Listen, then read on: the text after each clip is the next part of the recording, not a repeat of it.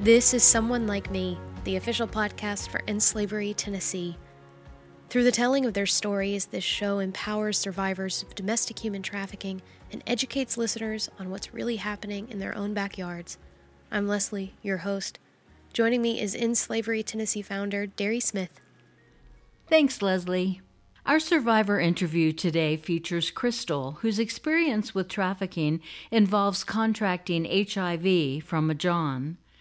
As you'll hear, there are many complications for survivors during recovery if HIV or AIDS is part of their story.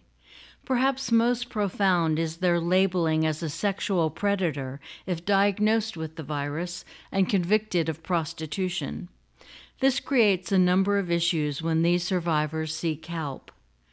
RestoreCorps, based in Memphis, the Community Coalition Against Human Trafficking, based in Knoxville, and End Slavery Tennessee, based in Nashville, have long worked closely together to work toward solutions for dilemmas like these. Governor Haslam appointed these agencies to serve as the single point of contact in their region to ensure that every Tennessean in every county had consistent access to resources and services related to human trafficking in our state. This statewide alliance is called the Tennessee Anti-Slavery Alliance, or TASA. This statewide approach is the reason Tennessee has led the nation in its response to the crime of human trafficking for the last 3 years, as ranked by Shared Hope International, and is a model recognized nationally for its efficacy. Each TASA agency partners with many governmental and nonprofit agencies in their region. Crystal has worked with our partners at the Community Coalition Against Human Trafficking. Like each TASA agency, the Community Coalition Against Human Trafficking unites and equips their community to end human trafficking while providing survivors with comprehensive trauma-informed aftercare services. The Community Coalition Against Human Trafficking serves 33 counties as the TASA partner for the East Tennessee region. The first step to understanding this issue is education, as Crystal will tell you. Even in my questioning, I was really uninformed on the difference between HIV and AIDS, and I'm grateful that we got to have this conversation so I can better understand the nuances between them. As always, it's important to note on this podcast that topics of sexuality and adult nature are included, so please be aware that the content may be triggering for some and not appropriate for children. We're so delighted to introduce to you now, Crystal. I wonder if we could start with some misconceptions about the world of HIV and AIDS. I know you speak a lot about it. What can you tell us just from the get-go that we should understand? HIV is extremely miscommunicated in the community. HIV is still basically based on the 80s education of, we're diseased, we're nasty, infectious, and it's a death sentence. And that is so far from where we are right now in 2020. HIV is no longer a death sentence. I'll be positive 20 years this December. I've got amazing health. It's definitely not talked about in the community because everyone keeps kind of like playing that game operator where everyone just keeps passing the same information. Yes. And unless you're positive and you've been living with it or you're an advocate, there's really no reason but for you to stay stuck and stagnated in that stigma. Mm-hmm. Of getting close or, eating, toilets, shaking hands. It's very sad that we're still living with people still believing those beliefs. I remember in 6th grade, they taught us how it's contracted, and they were very clear. And yet for years, people in school would say dumb things like you get it in toilets. And I was like, that is absolutely not what we were taught, No. And there's I think there's prevailing falsehoods that are kind of taking over in places. There's plenty. I mean, people get AIDS and HIV in the same, and they're not. Even though it's the same, condition within the diagnosis of HIV, AIDS is a syndrome. So AIDS is only diagnosed if your CD4 count falls below 200. So people get that confused as well. It's very stigmatizing language, and it's not appropriate. Yeah. AIDS and HIV are two separate conditions diagnosed by a doctor. They're not the same thing. I see. So HIV is what one gets first, and then it can eventually. It can, but that's another thing that, it's not out there with education. HIV is nowhere where we've been. I've lived with it 20 years, and I've been undetectable for a good 18 years of that.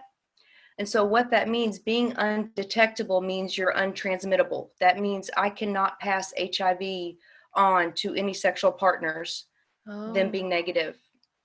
As long as my viral load is undetectable, the virus does not transmit, and that's for all living with HIV with undetectable viral loads. I got pregnant 14 years in being positive and gave birth to a vaginal birth to a perfectly healthy child who is 6 years old now and HIV negative. hmm. And these are the things that the community is not being educated and does not, don't read on, don't learn about. It's still shake hands and we're so far from that. The medications have advances, the care has advances, and it's manageable. I've never had the flu. I don't get sick. My health is no different than the next person. The only difference is I have to take one pill a day. Yeah. You were infected, is that the right word to use? Yeah, that's fine. As a teenager from a John, right? Yes. So, how did that affect your experience both during and after? When it happened, I, of course, thought it was a hoax. You go through a lot of things out there, but 6 months later, my test came back positive. My test came back positive in the sense it was announced before a full courtroom. Oh my. Um, so that's how that happened. And you say it was a hoax because you were told that this person. No, I just didn't believe it, John. I just didn't believe. I mean, you get a lot of threats out there working, and especially the type of environment I was in. I just didn't believe it. There's nobody to go to. You don't go to the police officers out there, particularly the side that I was on. You just end up getting arrested for admitting to prostitution. There wasn't really no set counselor sense kind of policing out there. Yeah, that makes You sense. were a criminal. They didn't have no care in the world. So you're in front of a courtroom and you're diagnosed. That must have been pretty difficult. It was. That's not the way that you need to hear. I know it was really hard. There was no counseling. There was nobody came to talk to me. I mean, the district attorney never spoke with me.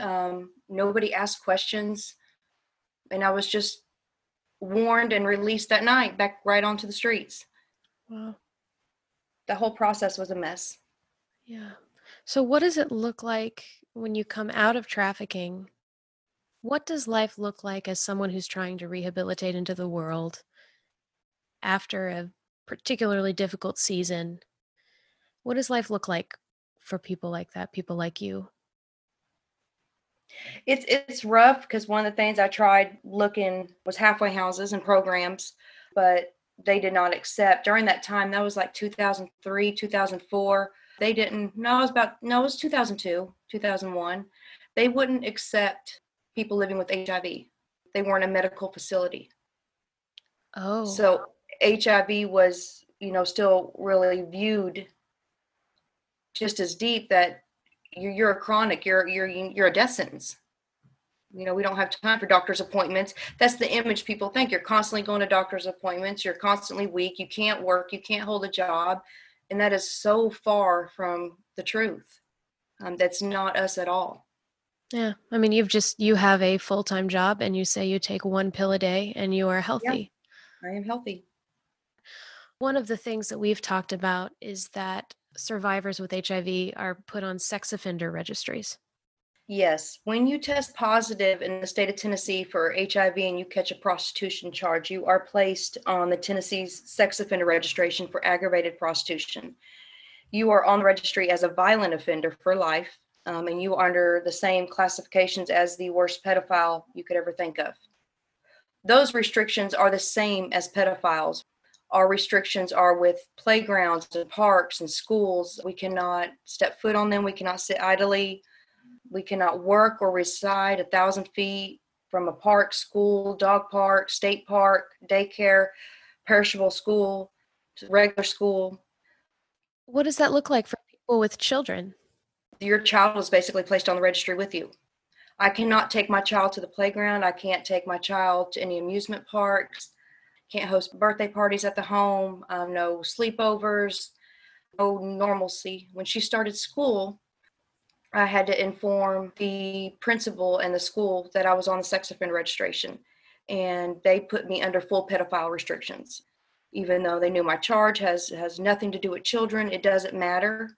We are all placed in the same bucket as pedophiles. All of our restrictions are umbrellaed under that. So that there's no difference. And in 2015, they actually did an update which mandated even stricter, because aggravated prostitution prior to 2015, we were at least allowed to live within, we could get housing and work within 1,000 feet, but they mandated it to include all registered sex offenders. So then that totally exempted treatment centers, halfway houses, Oh my. because all those, majority of those programs are within the neighborhoods. And if you've got a neighborhood that, just runs a daycare center, you can't live next even to a home daycare center. Oh my goodness. So that pushed us all out of just treatment and stable housing. I guess my question is, why, just because someone is charged with prostitution and has HIV, what in the world, what is the rationale for putting them in the same category as a child predator? There isn't. That's the point. There Mm. isn't. It doesn't make sense at all. I don't really have an answer because it's so painful. And see, then people see that we get multiple charges. It's like, well, God, she's got 2 and 3 charges, but it's like we have nowhere to go. It's a continued cycle to the streets. Right. It's a continued cycle for survival mode. We're in nonstop survival mode. Hmm. It's extremely heartbreaking. And especially when you have little children now, then you're in survival mode, not only for yourself, but for your child. So I understand you are doing a great deal of work personally and trying to change laws. And you spoke just a moment ago about in 2015, the law was actually changed in the opposite direction of what you're working toward. What are you and other people doing to try to change these laws? Right now, we've got a team currently brainstorming on building up. Now, in 2015, actually, it was 2014 that they mandated that new restriction for residency for all offenders. Now, in 2015, they did work on legislation to where those of us that are on the registry can petition the court to come off of the registry if we prove domestic violence, rape, trafficking. It's a great start, and we got great support. The hole with that is now it's requiring us to get an attorney. Attorneys aren't free. And not only with that attorney, you've got to build that petition, and then you have to present proof. So you have to relive every single thing you went through again and prove to come off of that. It's rough. Yeah. So essentially it's being fought at an individual level as Yeah. it can be. But a regular rapist can just petition TBI after 10 years and just come off of the registry. They don't need to acquire an attorney. They don't need to go before the court. They'll just come off. Really? Because Yeah. the charges are not the same? Yeah. How can we, people who are listening to this show, people like me, what are things we should be looking for so that we can help when we go to the polls? Is there anything that we can do from our vantage point to help change this? Yeah, education, start educating about HIV. The belief system of what HIV is so misconstrued. We're not where we were. You take your medication, you maintain an undetectable viral load, you can't pass the virus, yet HIV is so still heavily on the southern state law books, one of them being Tennessee. That's where we can start. We can start with the community really reading and really getting those eye openers of, wow, I didn't know that this is HIV now. Mm-hmm. We have children our children are born HIV negative. I remember when I got pregnant with her, I was such in a panic because I believed and I was working in the field and I believed those lies. And it was just shocking to go through that experience. Yeah. And to know medically for a fact that science is true. You know, I maintained an undetectable viral load, took my meds every day, didn't miss an appointment. And now my child's healthy. You know, that's where the community can start, is educating and updating what they know. And then go to the polls and ask these questions, and then really reach out and wonder why we have over 4 dozen women sitting on Tennessee state sex offender registration for prostitution, and that are restricted under the same pedophile restrictions and rapist restrictions of the trauma which they went through. That was exactly the kind of the thought that I just had, was these women, they were victims of things that people like child predators Yeah. have done, and yet they sit in the same judgment and We sit in the same punishment. judgment. We have to go stand in line with other, you know, those on the registry. We have to get the same monitoring software on our phone. We have to go through polygraphs every 6 months. Every 6 months? Yeah. If you're under probation, you will do a polygraph examination every 6 months. And I cannot begin to tell you how traumatizing just going through that process is. I have to have monitoring software on all my technology that sends a read receipt to everything I do. And the technology platform that I have to use is Covenant Eyes, which is a monitoring software for people who have porn addiction. Hmm. It's beyond insulting. Yeah. I'm not a child predator. I'm not a rapist. I'm not a sex offender. You know, I don't, it doesn't make sense. No. It doesn't. It's infuriating. So many women are being hurt by this. I mean, I've just got a couple of girls that I'm in contact with that are still just constantly on the streets, relapse. It's just a constant cycle of incarceration because it's very few and far in between those of us that do find some stability. Right. It's really at the look of the hand and God, you know, Yeah. placing people at the right time. Yeah. At least for me, it's God, you know, that's placed people to help me at the right time. But it shouldn't be that way. All women should be able to access treatment centers and cares and safe houses and shelters. I mean, you can't even access any of the local shelters. No shelters except sex offenders. Hmm. And you're not placed in different buckets. You're in one bucket and you are it. Yeah. How can places like, or how, I guess rather, how do places like In Slavery, Tennessee, how are they working with government, with survivors, with organizations? You know, are they kind of filling a role to help facilitate that, or are their hands a little bit tied in places? In regards to this, I just don't think it's really been brought too much to their attention because it's hard to locate all these women and actually get them to where you can help. And quite honestly, there's not too much In Slavery could do. Their houses as well are restricted. Because here's the thing, no matter where you live, you have to go up on a public registry with your address. So it doesn't matter if that woman truly needs protection, unless she's like covered under the FBI or witness protection program, that address is going up on the registry. So you can't place a woman in a safe house because then that safe house is exposed on a public registry.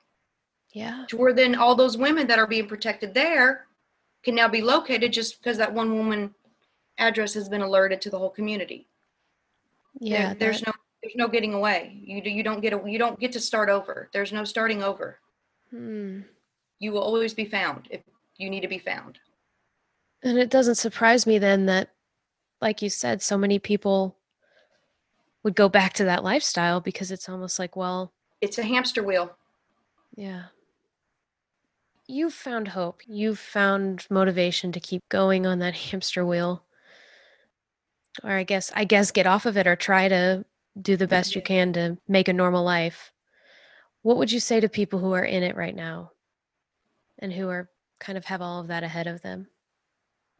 Wow. Stay clean. Find your grounding of your recovery. That's the main responsibility. That's where we take our control back.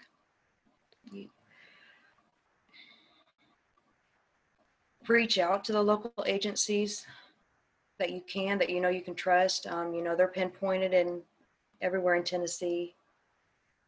I'm not really sure how to answer that. That's a very hard question because from my experience, the getting here required hundreds of turnaways. Hmm. The only reason I am where I am today is because of my child, because I refuse to allow the cycle to continue. I honestly don't think if I were to have given birth that I would have found the strength to keep fighting through this madness. Mm-hmm.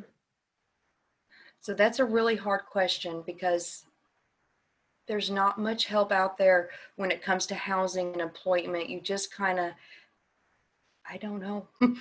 You just fight. It sounds like you just keep fighting, and that's not an easy advice, it sounds like. It's not.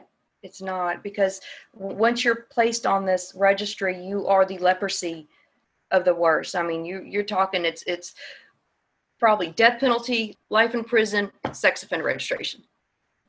Those are three criminal you do not want to find yourself in. It's barren to hopeless for the restrictions, and especially when you're not a threat to the community, you're not a pedophile, you're not out here attacking and child, whatever that other stuff they do. It's just it's just doesn't make sense. Yeah. you know Yeah. What what else would you want to share with people who are listening to this? Education about HIV, I think, is incredibly important, and I'm really glad you brought that to our attention as a starting point. What else is, I mean, I know you've done a great deal of work on this. I am. We got the team currently brainstorming. So I mean, if anybody's interested, we definitely are having those roundtable discussions. Is there an organization that's doing that we can look into? Zero Project, and you can look into HIV law and policy Okay. and reach out to them, and they'll be more than willing to connect you with the Tennessee Coalition. Mm-hmm.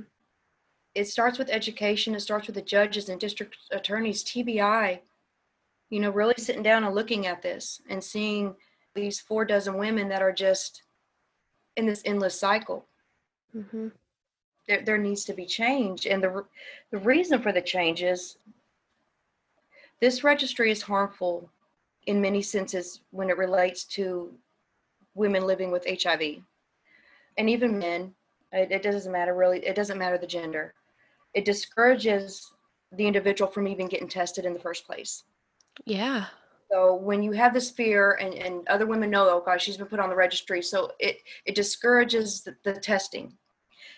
And when you discourage the testing, you discourage the treatment, which then you prevent the undetectable viral load, which then you prevent the untransmittable. So it's all the barriers into care and treatment. Yeah.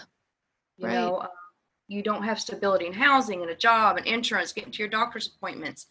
Is that often how it can develop into AIDS, which is viral, Yes, which is transmittable? yes. AIDS. Well, you're transmittable if you're not undetectable. I see. Undetectable can read scientifically in many different copies. So you would have to check with your local health department, your infectious disease doctor, to see what lab they're testing at, because undetectable can be under 200 copies, 50 copies, 25 copies. There's many different medical standings on that depending on the lab. But once you're on treatment for a minimum of 6 months, the virus becomes undetectable, Hmm. which means you can't transmit. But if you can't get that individual undetectable, Mm-hmm. these laws are just continuing to put everybody at risk because you're not allowing that person care and treatment. I think that's where I was getting with that, was if people are saying, well, I will just not get tested and they're not getting treatment, then that is posing a greater risk in the long run to many more people because they're not staying undetectable. That's right. That's what we're trying to get that awareness out. And those to understand, but everyone's so keen on the stigma. It's like you Yeah. think someone, is out there prostituting, is intentionally out there infecting other people. That is the last thing we are doing. Mm. That is so far from the truth. And at the end, that's how we are treated. I mean, I remember the looks in the courtroom that I was given was just like I was a monster. Ugh. And I honestly had no clue what was going on. Yeah. I heard it, but I didn't know what was going on. It must be really wild to be where you are now and think back to that moment with everything you know, with all the life experience. I mean, for all of us, we must have those moments where we look back and with the mature brains that we have now, there's a whole new perspective on that moment. Yeah.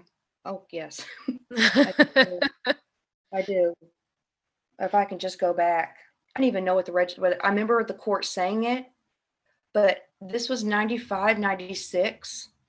I was 15 going on 16 when my world got turned upside down. So by the time I ended up in court, I didn't know what happened in the world I didn't know what a sex offender registration was.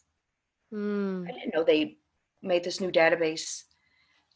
I heard it, but I didn't understand what it meant. And once you're on it, you're on it.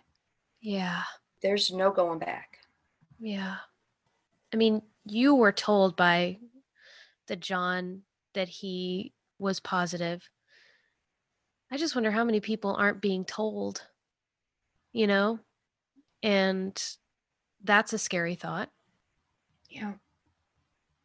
We've touched on a lot, I think, in our time, and this is a lot of stuff that we haven't talked about with anybody before, and I am really grateful. And to be honest, my mind is there's a lot of cognitive dissonance, but that doesn't make any sense, you know? What do you want to leave us with? If you could say one thing to the people who are listening about human trafficking or about specifically this part of the quilt that is human trafficking, what would you want to say?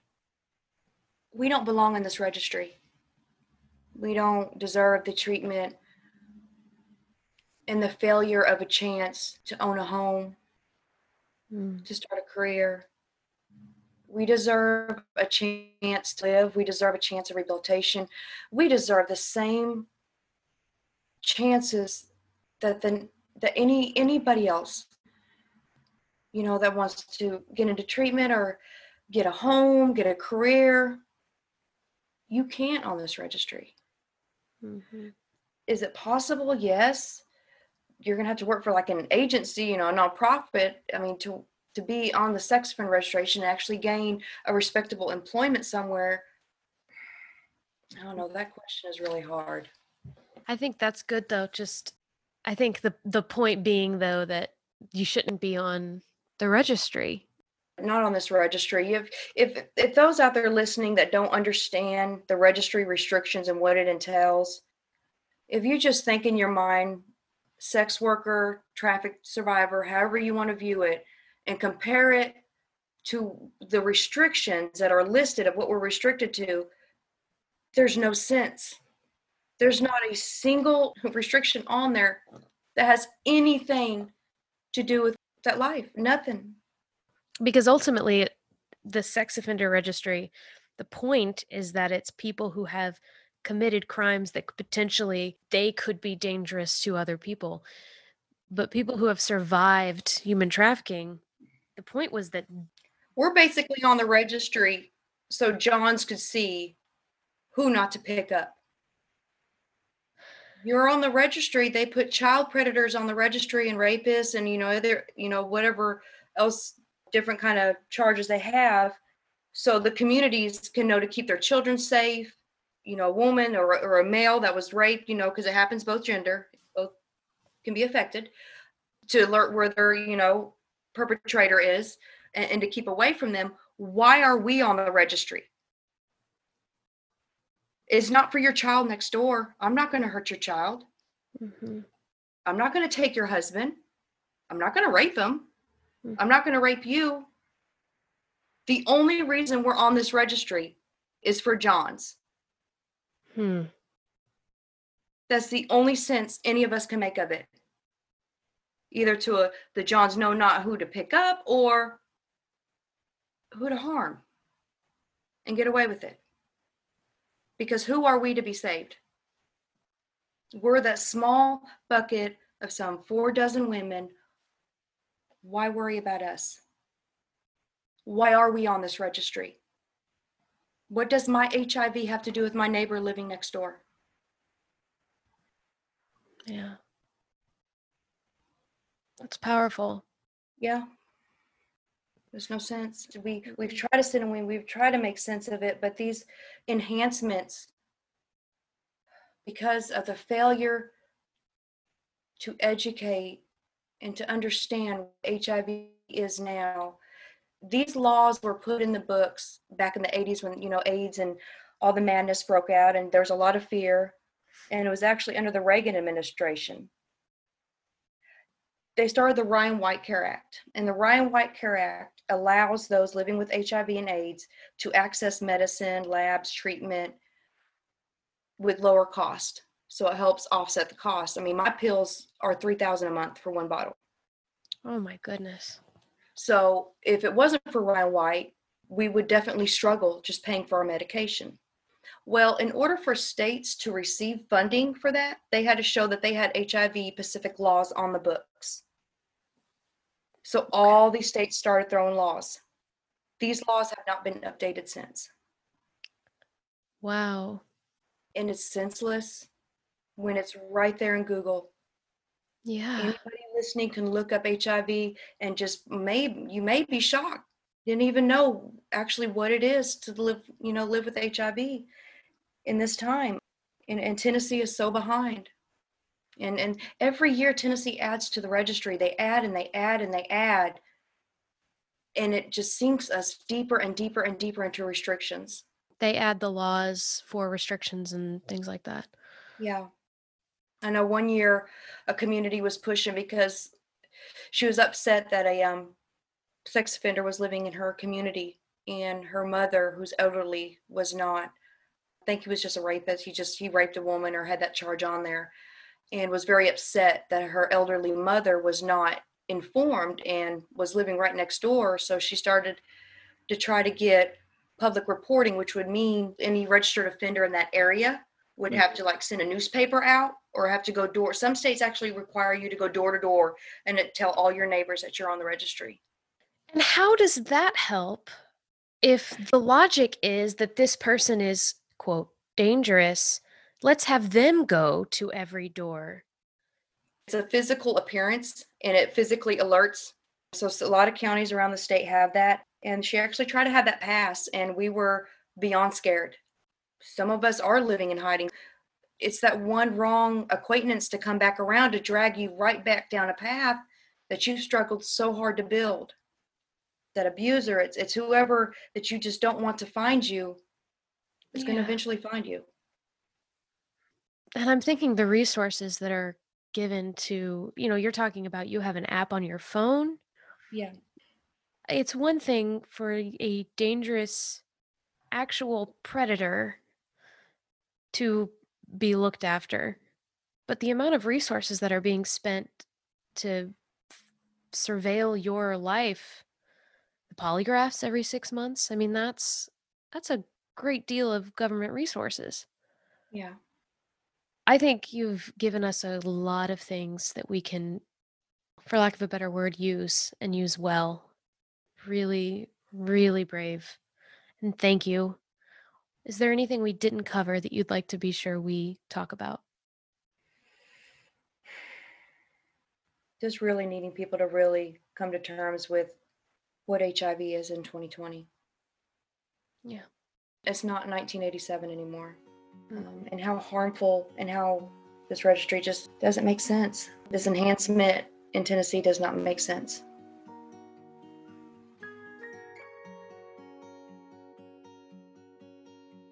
As always, we want to thank the Jones Legacy Group for their ongoing support and exclusive sponsorship of this first season of Someone Like Me. Our executive producer is Derry Smith. Producer and editor is Gregory Byerline, and the music is by Kurt Goebel. If you like what you've heard on this podcast, please tell a friend and subscribe on your platform of choice so you never miss an episode. I'm Leslie Eiler Thompson.